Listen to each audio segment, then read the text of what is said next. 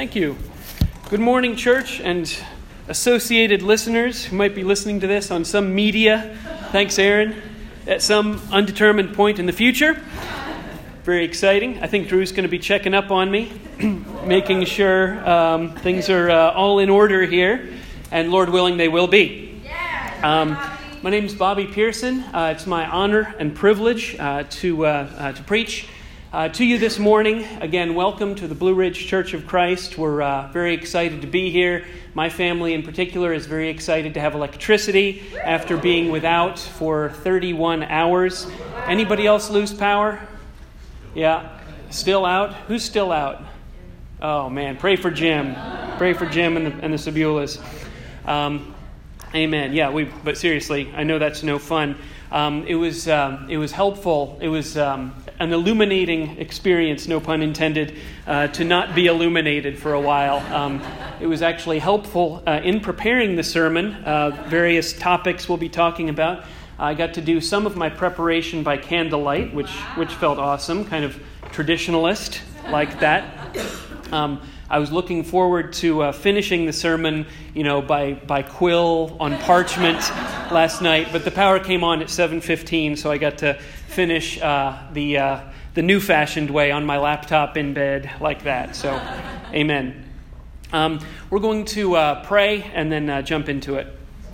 Dear God, Father in heaven, we thank you so much for today. We thank you for the Lord, honestly, we thank you for the creature comforts that are not needs, but are wants. We're grateful for all of the blessings that we enjoy living in the modern world. We don't appreciate the things that we have until they're taken away. God, I pray that gratitude, God, that we can apply that and understand gratitude towards deeper things, towards spiritual things, towards things that truly are our needs. I pray today that you will please speak through your word. Please speak through everything that's said and done today, and I pray that it'll be holy and honorable and pleasing to you. In Jesus' name, amen. If you could start turning over to Philippians chapter 2. As a church, we've been going through the book of Philippians, Paul's letter to the church in Philippi. Drew told me that I'd be doing Philippians 2 while he was out at the campus retreat, which turned out to not happen. And I've been, my stomach's been churning, because if you've ever read Philippians before, you'll know that Philippians 2, 1 through 11, today's text, is really the high point of the whole book. Come on, Bobby. So, if I blow this, what's going to become of our Philippians series? But amen. Drew's been building up to it. If you've been here for the last, I think, 3 weeks, he's been laying the groundwork, because Paul lays the groundwork for this great Christ hymn, for this great exaltation of Jesus Christ in Philippians 2, 6 through 11. And it's all part of this great command that Paul gives to the church about selfless service. So we're going to read and jump in here. Paul's writing to the Philippians. If you remember chapter 1, things are going pretty well. The general attitude of his letter isn't like the letter to the Corinthians, where honestly everything is going bad. Yeah. And there's all kinds of crazy nonsense happening. He's saying you're discovering new ways to sin, and you have factions pitted against each other, and the whole thing is falling apart. But I love you, and Jesus loves you, and let's pick up the pieces. No, to the church in Philippi, he's saying, I love you so much. I have such great memories with you. I know you love me. You guys are awesome. Let's keep traveling this road together. Let's keep on towards maturity. Let's continue towards sanctification. That's really the attitude that Paul has in the letter to the Philippians. So with that in mind, we're going to read 1 through 11. He says, so if there is any encouragement in Christ, and there is, he's not being sarcastic, there is encouragement in Christ for his audience. If there is any comfort in love, any participation in the Spirit, any affection and sympathy, there's a lot of that, complete my joy by being of the same mind, having the same love, being in full accord and of one mind. Do nothing from selfish ambition or conceit, but in humility count others more significant than yourselves. Let each of you look not only to his own interests, but also to the interests of others.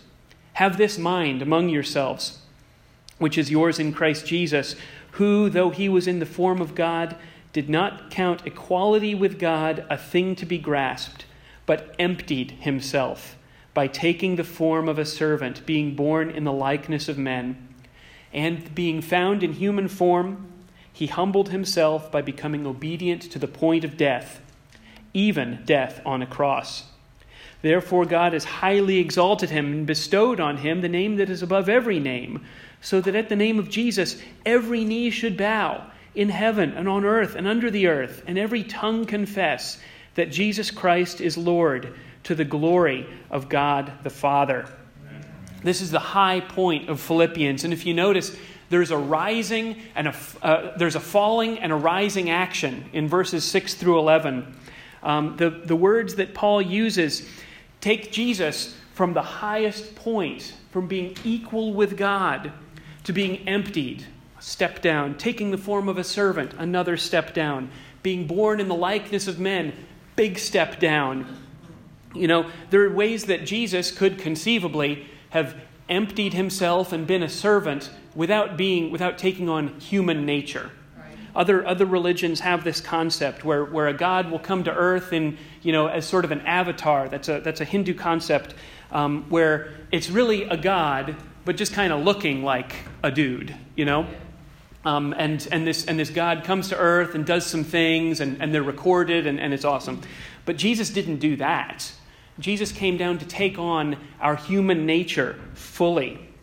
And being found in human form, he humbled himself. So not only did he become a man, he became the most humble man who ever lived. It would have been enough for Jesus, the Son of God, to simply go from impossibly, infinitely high as fully divine to be a man, just period. That would have been amazing. But he became a man and then the most humble man ever. Being found in human form, he humbled himself to become obedient to the point of death. So not only was he super duper humble, his humility resulted in death. And not only did it result in death, but it resulted in the most shameful and impure of deaths. He took on ritual impurity for our sake. So it's this falling action from the very heights of being equal with God to being even lower than any other person on the face of the earth. So we went from the very high to the very low. And then there's the rising action. Therefore, God has highly exalted him and bestowed on him the name that is above every name. Jesus is Lord. Jesus is equivalent, again, to God. Jesus, as the Trinity, that's the concept that we have to try to understand this amazing thing. Jesus went from emptying himself, in a sense, of divinity to become this incredibly low, the lowest man, and then he's exalted again, to be again at the right hand of God, all to God's glory. It's an amazing thing. It's the core of the Christian gospel. It's the core of who God is. And Paul wants to unpack this. He's been leading up to this point, and everything else after this point is kind of working out the implications of what this means. But there was a particular issue that Paul wanted to address in the Philippian church. It was in Philippian society, Roman society, and you kind of get the sense, reading between the lines, that the church was at least tempted by this thing, and that is selfish ambition. He says back in chapter 1, verse 15, he says that, you know what, there are some problems here, that there are some men who are preaching Christ out of selfish ambition. I'm going to read that here. Verse 15, chapter 1. Some indeed preach Christ from envy and rivalry, but others from goodwill. That's kind of crazy, right? There are Christians who are preaching, who are saying doctrinally true things about Christ, but they're doing it out of rivalry, presumably rivalry against Paul. Envy towards Paul. They're trying to build up their own position. They're trying to, jockey for position against him. It seems like there was some element of vanity in this. Look at me. Look how great I am. Some of these preachers they had this attitude. The Greek word for it is eritheia, and the definition that I found in Strong's Bible Dictionary is electioneering, which should hit us, in a particular way today. We know all about elections, and just hearing that word electioneering, like, oh, I get that. I know what that is. It's advancing one's self-interest, trying to tear down the other, right? It's trying to get a leg up on the competition and to say, look at me, and this person is bad, and I'm good, And it's a common idea in a Roman city. The whole political life, the whole public life of a Roman city was political. Roman society was organized as a pyramid, you can think, with on top being Caesar Augustus, the god emperor, the fellow, the very mortal man whose whole identity was that he was actually this divine being, and everybody was looking up to him, right? His power, his might, his ability to make and break lives and careers with a single word, that's what everybody was looking towards, and that's what everybody was climbing up towards in Rome. If you wanted to advance in Roman society, if you were a soldier and wanted to be a centurion, if you were a centurion and wanted to become a governor, if you were a governor and wanted to become a senator, if you were a senator and wanted to off the emperor and become, the emperor on your own, you had to embrace erytheia, electioneering, intrigue, advancing your own interest and tearing down others. With such an organization, everybody is always scrambling to get to the top and is willing to do anything to get there. And the Philippians seemed to be maybe letting this infect their own congregation perhaps just a little. Paul wouldn't be saying this if it wasn't some kind of a problem. And we can even get this wrong. God forbid, but we do. I don't know if this is still around, and I certainly don't want to reintroduce it, but back in campus we had this idea of kingdom stock. Anybody ever heard that before? Okay. A brother would get up and give a testimony, and he'd be well dressed and look good doing it, and he wasn't dating at the time, and the guys would be in back, kingdom stock is rising. Watch that guy. A sister does a solo, and we're like, kingdom stock way up, way up. And so it's this really warped, twisted way of thinking that we nonetheless do to our shame. But the whole idea is there's this pyramid, there's a ladder, and you've got to get up that ladder, and you can't get up unless other people fall.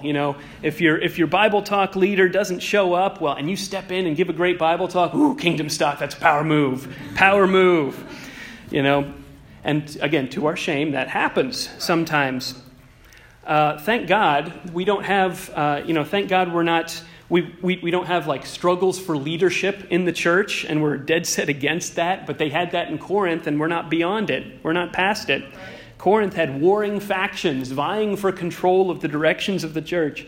So maybe we don't struggle with that, but we certainly can try to advance our own self-interest through the opposite way of being lazy and avoiding service, avoiding being up front, avoiding serving in the ways that we don't want to serve. That's just as much self-interest as trying to seize control in a bloodless coup. Amen? It's a perfectly natural thing, although it's sinful. It dates back to Genesis 3. We're going to read Genesis 3, starting in verse 4. Amen when you get there.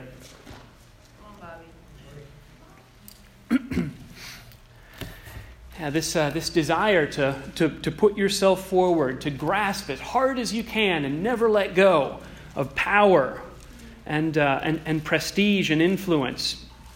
In Genesis 3, if you need help finding it, it's right after your table of contents. Genesis 3, starting in verse 4, "But the serpent said to the woman, 'You will not surely die if you eat the forbidden fruit. For God knows that when you eat of it, your eyes will be opened, and you will be like God, knowing good from evil.' So when the woman saw the tree was good for food, and it was a delight to the eyes, and the tree was to be desired to make one wise, she took of its fruit and ate. And she also gave some to her husband who was with her, and he ate." They took hold of that forbidden fruit. They hung on tight. You'll have the special knowledge, was the temptation. You'll have that one thing that you've always lacked. I don't know if this strikes a chord for you, but I give into this way of thinking quite a bit. If only me and Audrey could just sell our house, then the bounty would come in and everything would be great. if only we could stop, if only we could stop having to do this certain church thing, then our schedule would open up and it would be awesome and everything would be great and we'd become these great people that aren't always running around doing things. We lie to ourselves. You know what I mean? I think I got an amen from Audrey on that. Everything will fall into place. We just have that one thing. Yeah. Adam and Eve selfishly grasped the apple with both hands, and we, as humanity, has never let go. But that's not Jesus' way. If you want a title for this lesson, it's Follow Jesus Down to the Depths of Service. I may have told, yes, it's actually The Depths of Service, if you want the proper title. The command is to follow Jesus down to the depths of service. You got it right, Aaron. I mistexted. Point 1, let go with one hand so you can reach out to others. When we're tempted to grasp hold, to take hold of our life, to have that control and say, I'm going to do this my way. It's like, if you can imagine, holding something that tightly, you can't do anything with either hand because you're grasping. Paul says in Philippians 2, he says to look not only to your own interests, but also to the interests of others. I can't look to the interests of others as long as I'm holding on to my own interests tightly with both hands. A common objection to the Christian ethic of service is that, I'll lose myself, or my life will spin out of control if I start caring about other things, or if I'm just serving all the time. Who's going to pay my bills if I'm just being this incredibly selfless mini Jesus? That's really a straw man argument, I think, but it's one that we all make, I think, at times in our hearts. I have. Paul teaches us to serve others and care for others' needs within the context of assuming that we are aware of and we are attentive to our own needs. Let's go back to Philippians 2 here. Okay, come on.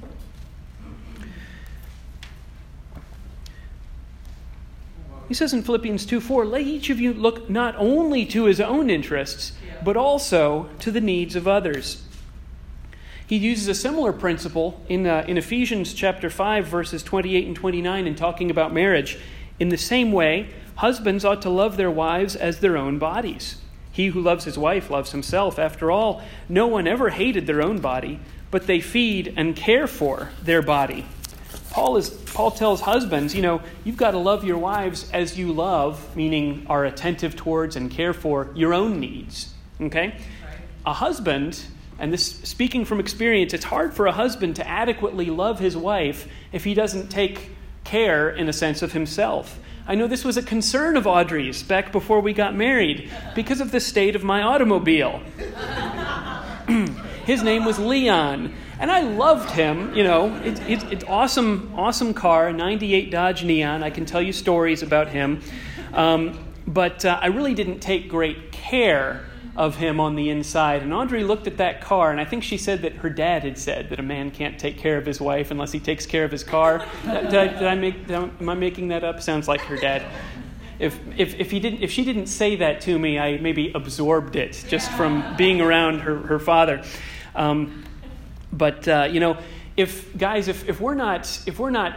If we don't have our act together in at least some basic way, it's going to be very hard for us to care for the needs of others.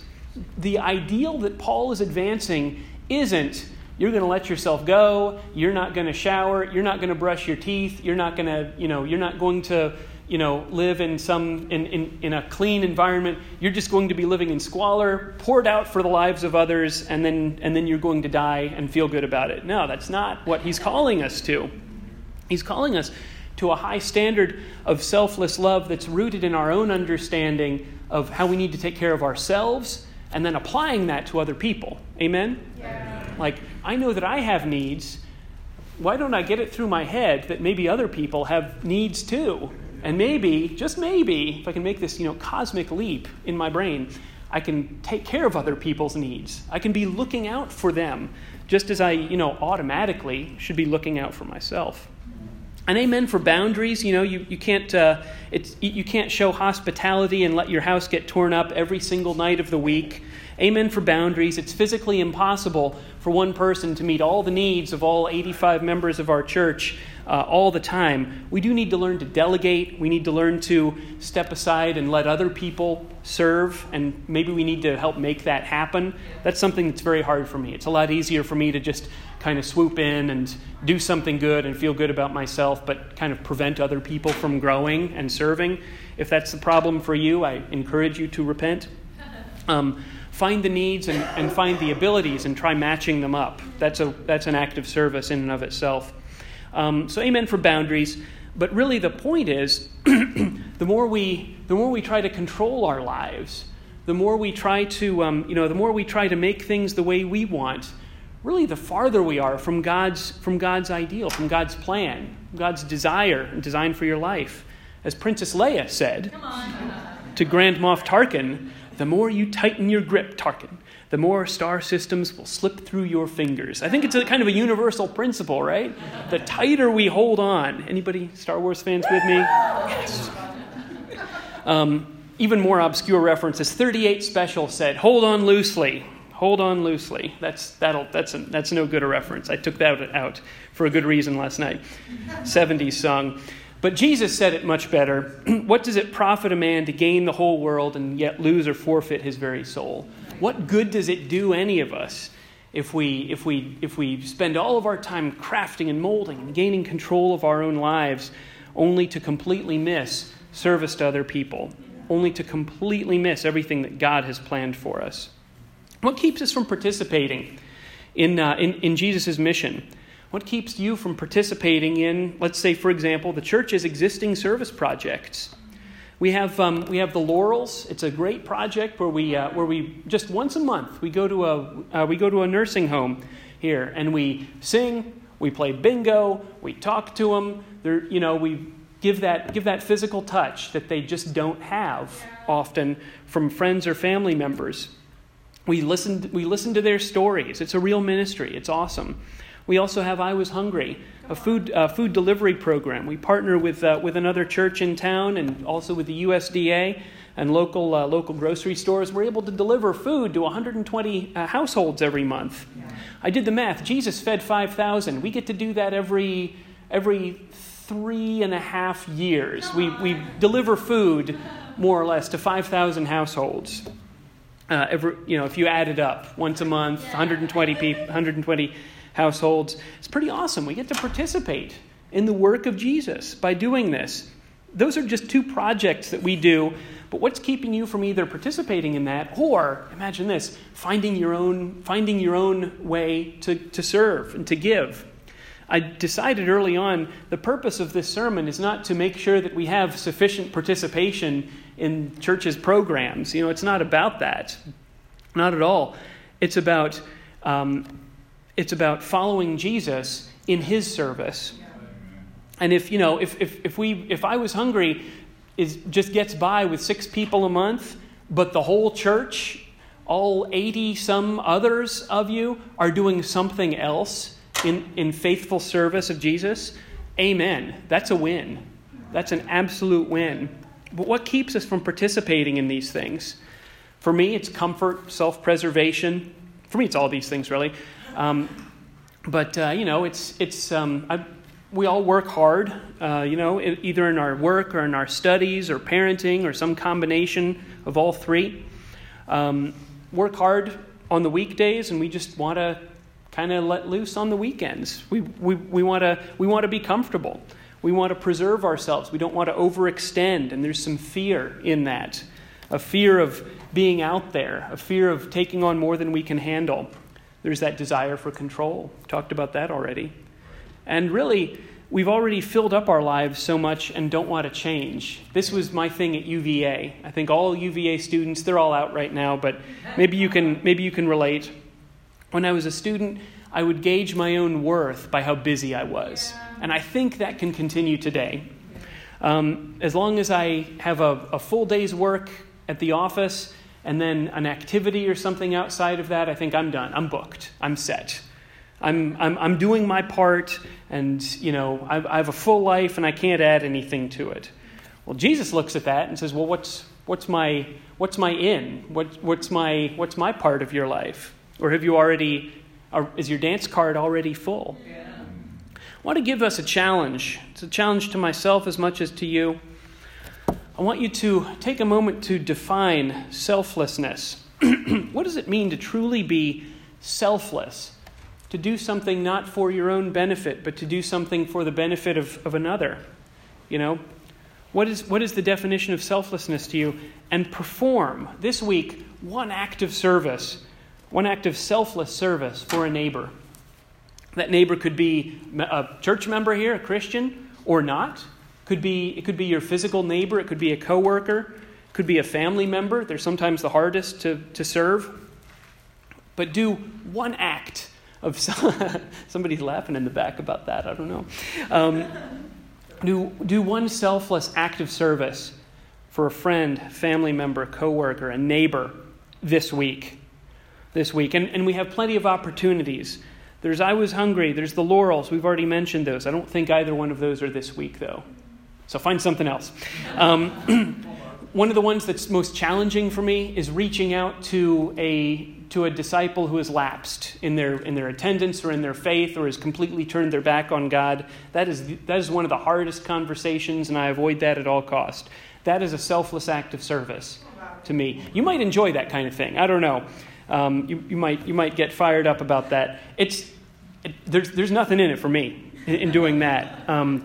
I get awkward. I get uncomfortable. I don't want to be there. I don't want to hear what the person has to say because it's just going to bum me out. That's selflessness. Being willing to be in that position, to take on, to bear the brunt of someone's sin, at least temporarily. That's selflessness. Again, it's not about filling the roster sheet. It's not about making sure we have enough children's ministry volunteers, although talk to Sharon if that would be a great challenge for you. Sharon Fix is our children's ministry coordinator. She could, church needs your help. The challenge is to perform one act of selfless service this week. And we have all these objections. We have these natural fears that jump up. And it is fear and it is faithlessness. For me, I can say from experience, it is fear and faithlessness. And it's also possibly in seeing other people just as problem factories rather than being the image bearers of God. If I talk to somebody who's fallen away, who's backslid, or whatever your terminology is, it's very hard for me to see them as someone for whom God sent His Son to die, and God has already put the stamp of His divine self on them in the same way that every other human being carries the image of God. It's hard. Point two, it's hard to understand other people as God values them, but we have to. God sees people as worth the death of His Son. And sometimes we pull back from helping other humans because they're human. Yeah. I do. Yeah. Which is really the point of Jesus becoming human in the first place.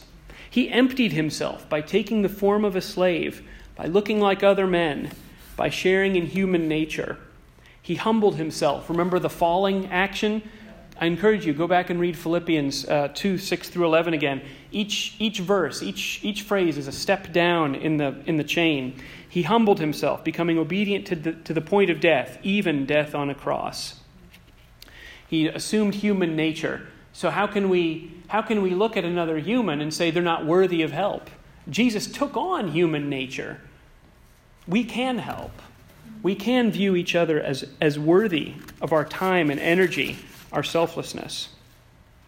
Paul used 3 different verbs to describe what it was that Jesus did in becoming a man. He said the verbs are translated variously, but taking on the form of, morphe in the Greek, looking like, so having an appearance of, and then also sharing in the nature. It's 3 different Greek verb constructs, but the effect is, and each one of them kind of means a different thing. Each one of them takes a different angle on what it meant for the divine to become human. But the effect of it is to say that Jesus' humanity was complex and profound.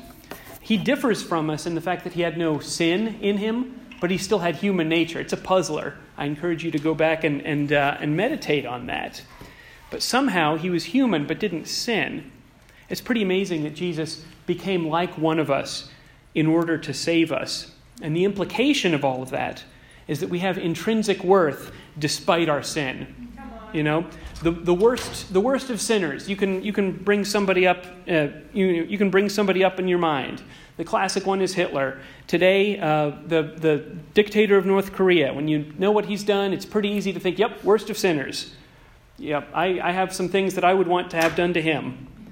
The implication of all this is that our worth is not defined by our sin or our righteousness. Our worth is defined by God, who has already given it to us and has already given us his own image. Do you believe that about, I'm not even going to ask you to believe that about the dictator of North Korea. Do you believe that about each other? Do you believe that, you should believe that about the dictator of North Korea, but do you believe that about the difficult person in your Bible talk? Do you believe that about the person who you tend to avoid in the fellowship break? Do you believe that about maybe the person with whom you're studying the Bible and you're exasperated? Yeah?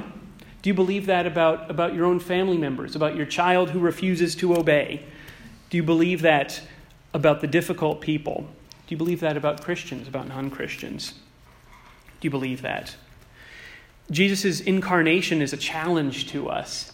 When we think about how Jesus became man, how can we despise other men? Jesus didn't despise us so much that he couldn't become like us. And finally, point 3. I challenge you to connect your service to Jesus. And this is a temptation for me. I'm kind of a duty-driven guy. Audrey, my wife, keeps our schedule, and I will do the things on the schedule. Woe to me if I do not do the things on the schedule. But that's kind of always been it. I need something on my calendar, whether it was as a student or as a single or married, whatever. I need things on my schedule in order to keep going. Otherwise, I just sort of, I'm like uncooked dough. If I'm not in a form, I just go, and it's a bad scene for everybody. I need a form to sort of give me shape and some discipline. So amen. My temptation is to just do church stuff, right? Maybe you're like this, maybe you're not. My temptation is, okay, is there a thing on the calendar? Great. I will do that thing on the calendar, and I will do it, and I will assuage my own sense of guilt that would happen if I didn't do it. That's kind of how I am. I don't know how you are. That's not connecting my service to Jesus. That's not really being a disciple of Jesus. Jesus washed his disciples' feet, right? Yeah. Jesus fed 5,000 people and comforted the bereaved, and then he raised their loved ones back from the dead. We can't do that, but we can comfort the bereaved. Jesus touched people who hadn't had any human contact in years. Jesus did all of these things, right? When you deliver food in the I Was Hungry program, when you hoof those bags up all the flights of stairs, do we still take the stairs or do we do the elevator now? Elevator. Awesome. Okay. When you easily ride that elevator up to the 8th floor, we used to take the stairs. When you take the bags to those people who really don't have often great friendships, relationships, and you can be a point of sanity and human contact that they don't often get. When you do that, or when you talk with an older person at the Laurels, or you have some unexpected encounter with a needy person as you go about your day, for me there are 5 ways it can go. I want to list them, and maybe you can connect with one or all of them or none of them. I don't know. My default is to just get the job done. Okay, I have a thing I have to do. I have to take these bags to this person. I need to deliver them, make sure that it's set, and I need to move on to the next set of bags. Get in and out with the least possible inconvenience and discomfort. That's really me at my worst, actually. Just get the job done. If there's somebody asking for money, okay, I have $1, I'll give them $1, and I'm going to not make eye contact. I'm going to do this so I can do it. Okay? That's kind of the worst way of engaging, I think, for me. The worst is doing nothing, but that's the worst way of engaging. My next step up, this is more my default, is to be nice. just to smile and think kind thoughts and try to suppress those judgy thoughts that we get sometimes. Like maybe you should clean your apartment, that, taxpayer-funded apartment, those judgmental thoughts. Amen? So just suppress those, have a happy face, and just kind of leave a good vibe. There's nothing in that that's specific to the service of Jesus. Like, somebody who doesn't believe in God and is doing a United Way Day of Caring could do that just as well as you. Yeah. There's nothing special about that. I mean, there's something good about it, don't get me wrong. But there's nothing necessarily Christ-like about that, and that's my default. Next, here we're getting into actually discipleship territory. I can consider how Jesus would serve this person. Okay, I'm delivering food to somebody.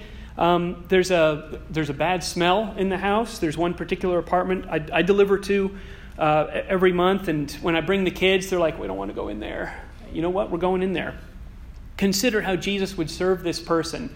Don't just run in and out with your breath held. Respond by imitating Jesus' good works. Imitate his example. This is the most straightforward way of discipleship that a student would have with their rabbi. And it's what life looked like during the 3-year ministry of Jesus with his disciples. They would watch him.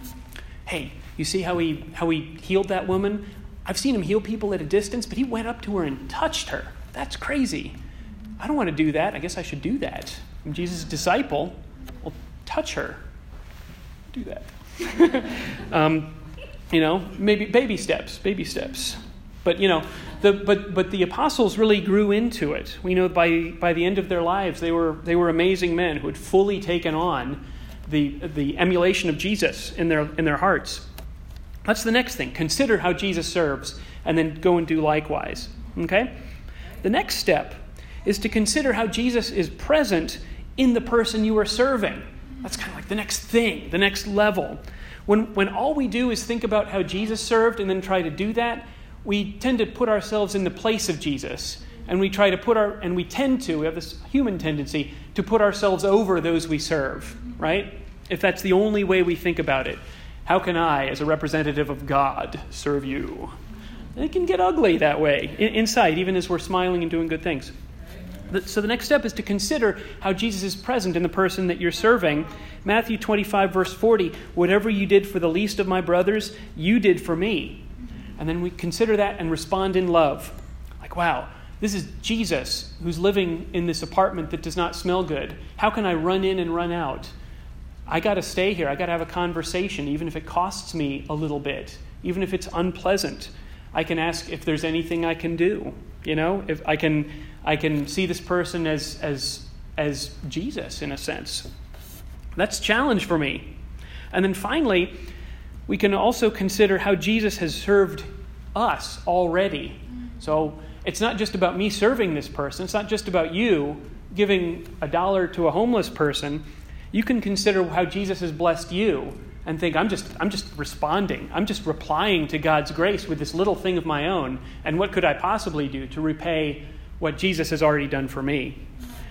Drew has talked about this before. There's the dance of the graces, the charis in Greek, where the patron blesses, and then the recipient of that blessing is like, wow, I'm gonna turn this thing, and it's kind of like the dance where you take the thing and you take the movement and then you pass it on to the next guy. You take that and then you pass it on and you extol, like Rashawn said, you extol the giver, and you make your giving all about what you've already received, and it's awesome. And consider that dance of grace. These are all the ways that we can. These are all the things that we can have going on in our hearts when we serve. By following Jesus down, this is where we're going with this. By following Jesus down in this path, Jesus started way up here as God at the right hand of God, and he took a path all the way down. I wanted to find a good image of a hike down into the Grand Canyon, a treacherous, rocky path going down and down and down, but I couldn't find a good one. So just imagine it. In the falling metaphor, we're following Jesus down. He didn't consider equality with God as something to be grasped. He let go of his privileges. He let go of all of his rights. And we're called to follow him down as he does that. As we follow him down, we can follow him back up, being raised by God in a new life, receiving treasure in heaven, joining our brothers and sisters from all over the world over the past 2,000 years who have also bowed their knees and confessed with their tongues that Jesus Christ is Lord. Amen? Amen.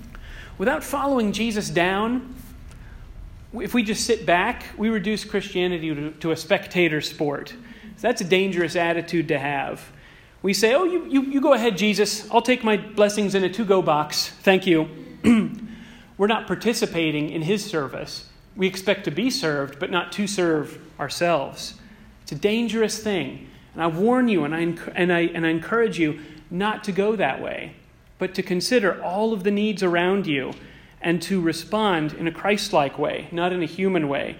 To be like Paul, who imitated Jesus by keeping one hand on his own life, but leaving one hand free to serve, not by being like Adam and Eve, grasped with both hands, thinking only of themselves. In conclusion, I want us, church, to follow Jesus down to the depths of service. Jesus didn't show up as a hologram to dispense some ethical teachings, right? And then zip back up to heaven as soon as he was done. He became a man who sweated, who suffered hunger and thirst. He needed friends who turned out to be unreliable in order to demonstrate personal, incarnated love for your benefit. And Jesus didn't take a quick bullet for you and then pop back up to life 3 days later saying, glad that's over with. It cost him quite a bit. Didn't cost nothing, the grace. Jesus lived a full life of humble service. From the age of 12, when we first hear about his childhood, to the age of 30, he obeyed his parents, and he humbly fulfilled his duties as a son, even though he was the Son of God. His 3-year ministry was characterized by selflessness. He rejected the erytheia, the jockeying, the politicking of his day, political advancement and power seeking.